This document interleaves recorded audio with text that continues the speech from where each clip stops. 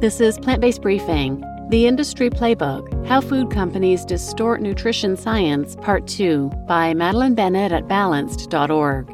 And I'm Marian Erickson, and this is the Plant-Based Podcast where I curate, get permission, and narrate a variety of articles written by experts on various plant-based and vegan topics. And today is a two-parter because I usually try to keep each episode to about 10 minutes or less, and this one's a bit longer. So go back to yesterday's and listen to that first, and then jump back here for part 2, the second half of the article. And now let's get to today's plant-based briefing. The Industry Playbook, How Food Companies Distort Nutrition Science, Part 2, by Madeline Bennett at Balanced.org. New peer-reviewed investigations into industry funding and bias in nutrition research are beginning to paint a clearer picture of the effects of conscious and unconscious bias. Take this example from the PLOS Medicine article in which researchers looked at funding and bias in studies on sugary beverages. A study was 5 times more likely to not find a link between sugary drinks and weight gain when there were financial conflicts of interest present. In yet another PLOS Medicine article on funding sources in nutrition studies, researchers found that among over 100 studies, 0 industry-funded studies reported unfavorable conclusions. Compare that to 37% of studies with no industry funding reporting conclusions unfavorable to the food industry. Nutrition science journals and professional organizations have also been called out for their uncritical acceptance of food industry involvement in science and policy. In a PLOS One article looking at nutrition journals' practices, authors concluded that in studies with food industry involvement, 55.6% reported findings favorable to relevant food industry interests, compared to 9.7% of articles without food industry involvement. And industry-backed studies aren't rare. Over 13% of studies published in the top 10 nutrition science journals were affiliated with the food industry. The Journal of Nutrition may be the worst offender, with roughly 30% of its published studies in 2018 having been funded by food manufacturers.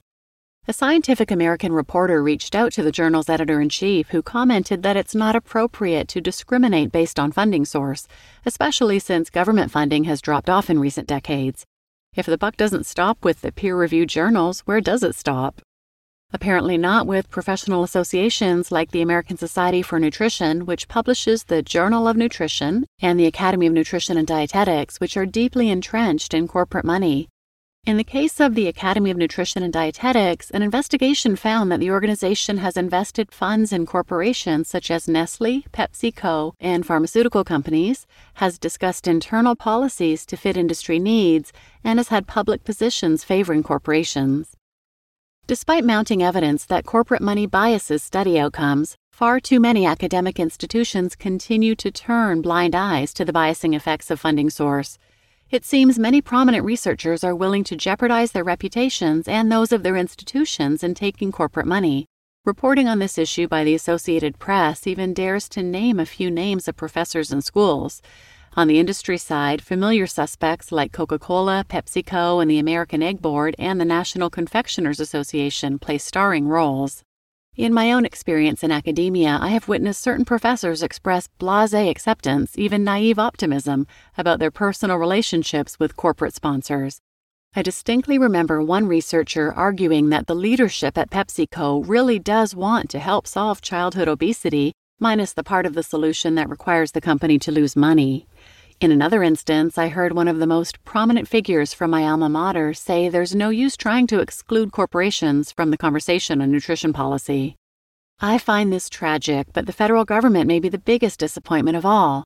As Nestle describes in Unsavory Truth, departments of agriculture actively abet industry-funded research through what's known as checkoff programs. These are USDA programs meant to facilitate the marketing of and research on commodities like meat and dairy, with the aim of boosting demand. Examples of checkoffs include the National Pork Board and the Cattlemen's Beef Board. In association with other industry partners, these boards put out feelers for research proposals designed to fish for any health benefits of their products. These efforts have been especially important as of late, since the World Health Organization formally recognized red and processed meats as carcinogens. Unsurprisingly, beef industry-sponsored research, enabled in part by the USDA, has found no link between meat intake and cancer. Although this summary captures just a glimpse of the corporate influence in nutrition science and policy, I do not want to cast an entirely negative light on the state of nutrition research. The majority of the science is free from industry bias, and a high standard for rigor and integrity remains the norm. How then can we tell the good from the bad in nutrition science? Some distinguishing characteristics of good nutrition science include a very large sample size, example tens of thousands of participants, a focus on dietary patterns rather than single foods or products, and a longer study duration. While good nutrition science doesn't necessarily have to have all of these elements, they make for a useful reference. Always check for disclosures of conflicts of interest. Sometimes this requires verification through an internet search, since oftentimes relevant disclosures aren't listed.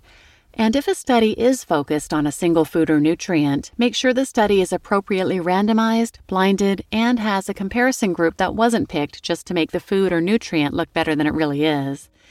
All this to say, both skepticism and open-mindedness are needed in balance when evaluating nutrition studies. When in doubt, reach out to a nutrition scientist you trust. You just listened to The Industry Playbook, How Food Companies Distort Nutrition Science, Part 2 by Madeline Bennett at balanced.org. And I'm your host, Marian Erickson, and I've done a number of other episodes about the bias in nutrition studies, and a lot of them by nutritionfacts.org. I'll list some of them in the show notes, but if you want to look for them, they're episodes 92, 118, 246, 265, 302, and 303 are some good ones. And please share this episode with anyone who might benefit, and thanks for listening.